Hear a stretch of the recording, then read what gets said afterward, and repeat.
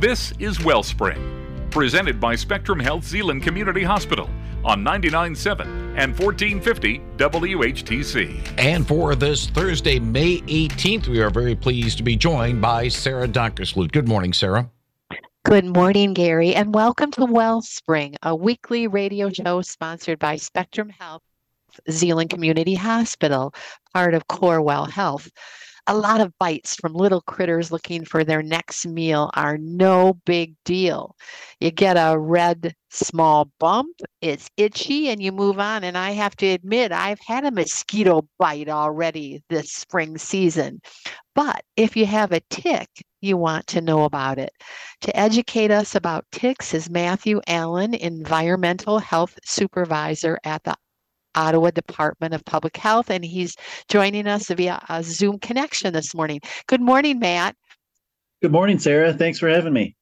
Well, it's a delight to have you. So tell us a little bit about yourself and your role at the Ottawa Department of Public Health.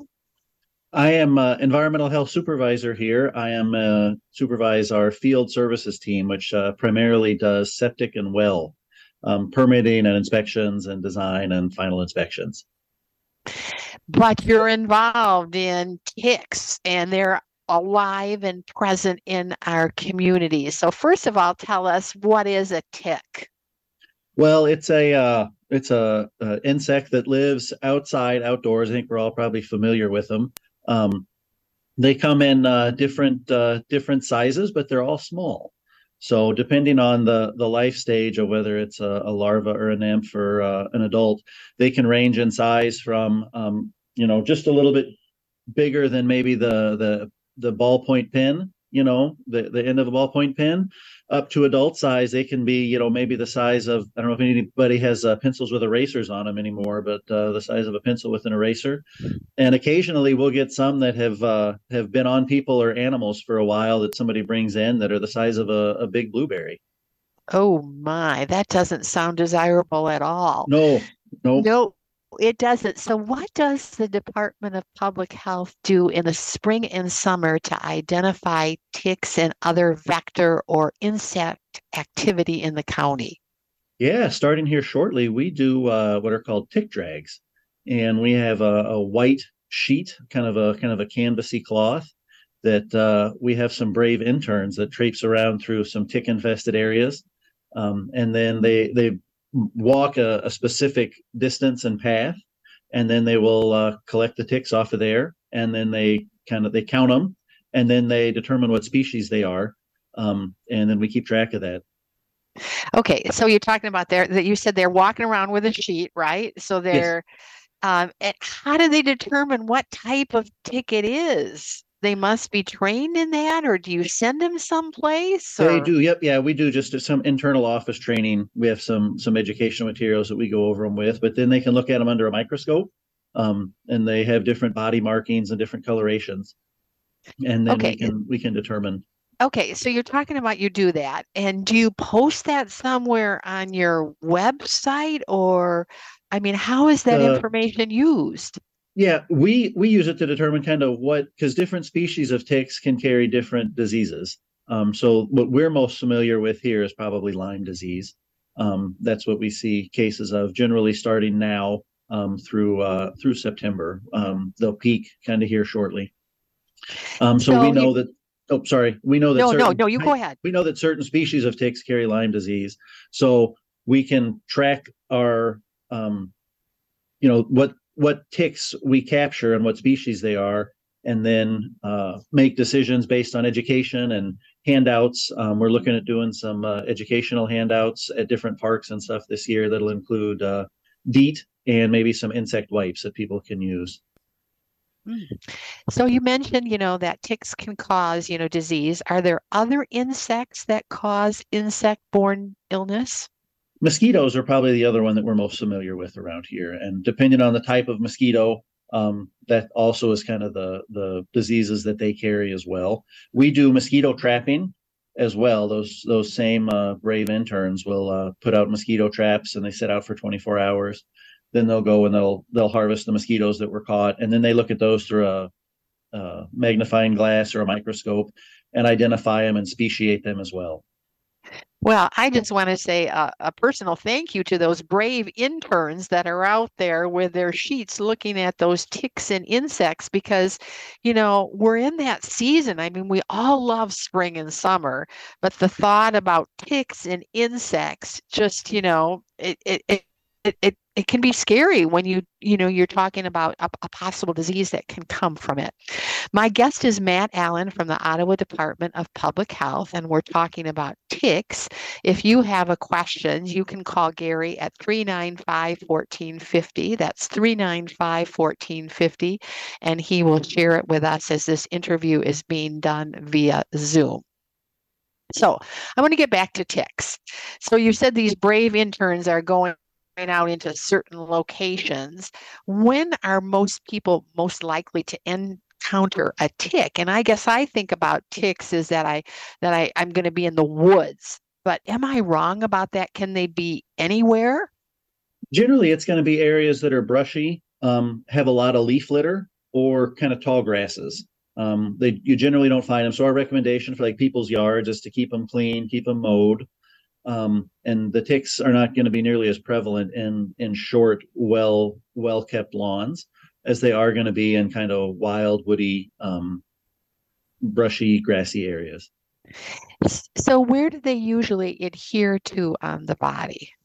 They're generally, they move very slow, in the wild. So they generally are going to be on, brush or something. And as you walk by, you're going to brush up against it. They're going to get on your pants or your skin and they're going to crawl. But the places that we tell people to check often would be around their hairlines, behind their ears, under their armpits, behind their knees, their groin and their waistband. Okay. Generally kind of a tight, dark, maybe a sweaty, your hairline, you sweat.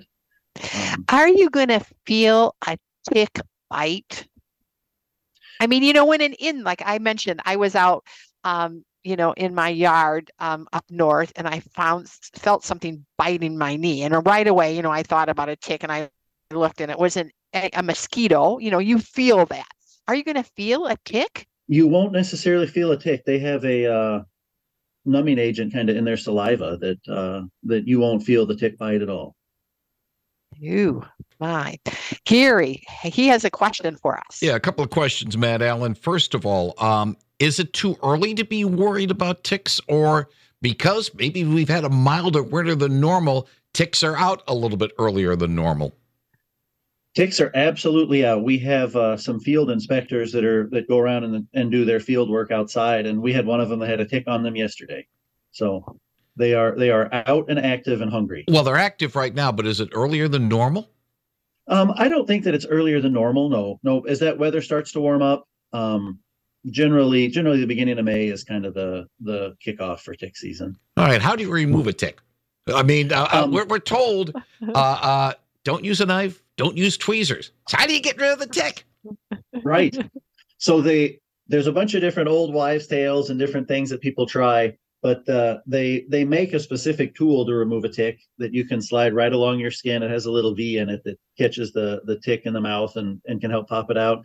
If you don't have that, it's to use a pair of tweezers and to grasp the tick as close to the skin as you can. Depending on where it is, you're going to get a bunch of hair. Wait. And to pull. Yeah, about when you say using tweezers, you got to be careful because I've got a story from Wire Service. Your colleagues down in Alabama says, never try removing a tick with a knife or tweezers. And you're saying you can use tweezers. Yes. Yeah. Yep. Yeah. So on the CDC website, they talk about it, but you don't grab the tick by the body. You want to grab it by the mouth or as close to the skin as you can get it. And you pull up firmly, but gently. You don't tug. And you pull. The goal is to pull the proboscis. Everything that's in the skin is to pull it out, to pull the mouth and all the parts out. One other thing, Sarah, then I'll throw it back to you. Again, our Wire Services, ticks are to be removed, should be saved in a plastic bag in the event of an infection. Matt, why? So there's a couple different things. We used to offer tick identification. So somebody could come in, we'd identify it, and we still can, and we still do. Some of those ticks, if it was a tick that would be a vector or carry Lyme disease, like a black-legged dog tick, we could send them into the state and they would test them to see if they had it. But the state doesn't offer that testing anymore because just because that tick tested negative, let's say that you found, there could be another tick that was on you that was positive. So the general guidance is you can keep the tick, you can hold on to it, but just to monitor for symptoms. And those symptoms would be fever, chills, aches and pains, which covers pretty much anything. But then also Lyme disease kind of has a telltale bullseye rash around where the bite started. And if you have questions or concerns, certainly to consult your physician. I'll follow up on one of the things, Sarah. I don't know when I want to save a tick as a trophy.